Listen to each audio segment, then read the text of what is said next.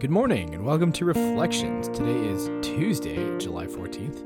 And before we get into today's reflection, I wanted to give you a look into the future of our podcast. In the next couple weeks, what we're going to be doing is reading through a book. The book is The Color of Compromise, The Truth About the American Church's Complicity in Racism. It's written by Jemar Tisby and was recommended to us by Ian. And so if you want to read along with us, send ian@ecclesianj.com an email. I'll have that link in the description, and the church can provide you with a copy of the book. So what we'll probably do is go through a chapter a week, either on the Tuesday or the Friday podcast, and have a kind of reflection on that book instead of a reflection that simply Derek and I have written for you guys. So we're looking forward to that because especially in today's American climate of we're trying as a church to overcome white supremacy and racism. I think this is a very helpful book, a very helpful source in fighting that as we study with Christ together. All right, as for today's topic. So Ian's sermon on Sunday was all about the practical stuff. How do we bless other people? How exactly do we become a people of blessing? Ian offered us this exhortation on Sunday. Just as blessing is God's fundamental posture towards this world, what if we actively sought to engage our minds to bless the world as we went throughout our day? Ian said that he loves to listen to podcasts or music as he walks around his neighborhood. But even though that is a good thing, he says that is often a way to disengage from the reality that we are in. However, the essence of being a people of blessing is about being a people of presence. Rather than being a people who may default to thoughts of judgment or indifference when we are going about our days, Ian encourages us to actively align our thoughts with the calling that was placed upon us.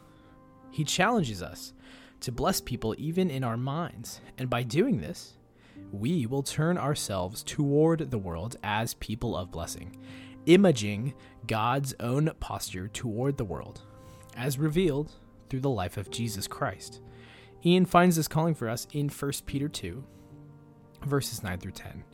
Peter sends this in a message to God's exiled people who have been dispersed across the Middle East.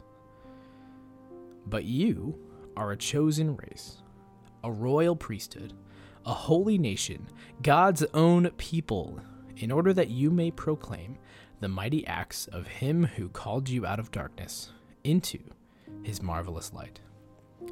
Once you were not a people, but now you are God's people. Once you had not received mercy, but now you have received mercy. The word of the Lord. And now I'm going to throw it over to Derek, who's going to go through the discussion for us today. Thanks, Zechariah. So today I want us to first let our thoughts wander over the events of this past week. Have I been a person of blessing? What was my posture towards my community? Were there any instances or events that come to my mind as I muse over my actions in my relationships? A story that comes to my mind is a couple days ago, maybe on Friday, I ordered some Chipotle, as you do, and the delivery driver came and he handed me my order and he gave me a lemonade. And I had not ordered a lemonade, and I had a stocked fridge. I had no need for a lemonade. But he said, hey, I picked this up. I didn't know if it was yours. It was just sitting there on the table. If you want it, it's yours. And I said, sweet, it's a free lemonade. I'll take a free lemonade. And so I took it, and I didn't really think much about it until Sunday sermon came and went. And I had to think about an application for this podcast. And I thought, man, I really didn't need that lemonade. And in the moment, I hadn't even thought of just letting him have it. He's been working, driving around town, doing Uber Eats or whatever it was. And he probably needed it more than I did. I didn't order the lemonade. If I wanted a lemonade, I would have ordered it. But I took it. And it wasn't so much that he needed a lemonade. It was more the fact that the thought didn't even cross my mind to let this guy have this free lemonade that I didn't eat? And that was what kind of triggered this, oh shoot, I was probably being a little too selfish in that moment. Anyway, so in that instance, what was my posture towards the world? It was turned inward. I was, selfish and focused on myself. Augustine and Luther, they say that sin curves us into ourselves. Sin bends our heart away from other people, and our hearts become so focused on ourselves and ourselves alone. So in that instance where I'm walking out to get food that I had ordered, it's only natural, right, to forget about everything except myself. I'm hungry. There's delicious food that I had just paid for and I've been waiting for. And when he mentions this free lemonade, being a person of blessing is the last thing on my mind. To be a person of blessing, then, it takes practice. It takes practices or habit forming to develop this fundamental posture of blessing towards the world. And like Ian said, this is a hard thing. And this week on Sunday, Ian gave us a whole bunch of practices, things that we could do or practice that would form us into the kind of people that God had called us to become. And these practices have a purpose, right?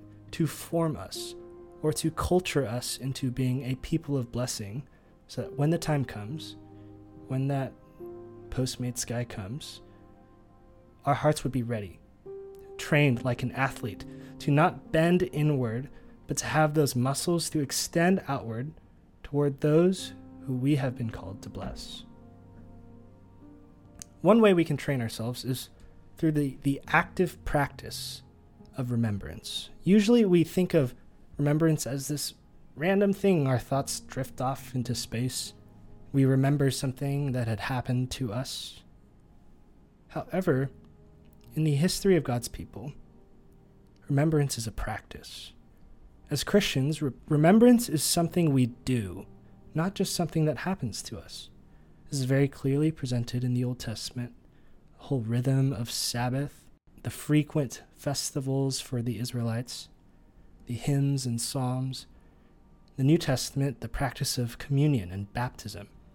These practices were inspired to remind God's people of what God had done, to evoke images of how God's people might have failed in the past, and these practices pointed to what God had promised to do through his people. All of this remembering cultures or forms God's people into righteousness. So active remembrance reminds ourselves of our core values and postures our heart towards those around us. So for me, this podcast, right, I had to sit down, I had to intentionally think about how my week went. The memory of this random Chipotle delivery driver came up. And even just this practice of remembrance for this podcast, hopefully it will form me or culture me into a better person, a person who might not think of my delivery driver as just a random delivery driver, but a fellow human who might benefit from a small blessing of lemonade on another day of monotonous work. So to sum it all up and to bring it back to Ian's original point, I want to propose that the practice of remembrance will help us become people of blessing. It will change our thought life and help us engage the reality we're in. It will turn our hearts and our postures towards the world, and we'll be less selfish. So my questions for you this week are, how did this week go for you again? How did this week go for you as a person of blessing? Practice remembrance. What was your posture towards the community? Let the Spirit bring some memories to your mind. And what practices in your life are helping you turn your heart outward? With these questions on our mind, let us go into prayer. Our God, we are called your royal priesthood, your own people. Remind us this week of that truth. Give us the wisdom to be your people in this world. Help us to be your blessing to those around us. Awaken our hearts to the practice of blessing. We ask for the will to remembrance in order to always be ready to love. Your presence is what allows us to be people of presence. With you, we can and will bless all the world. Amen. As you go, may your week be filled with the grace and peace of our Lord. Until we meet again. Blessings.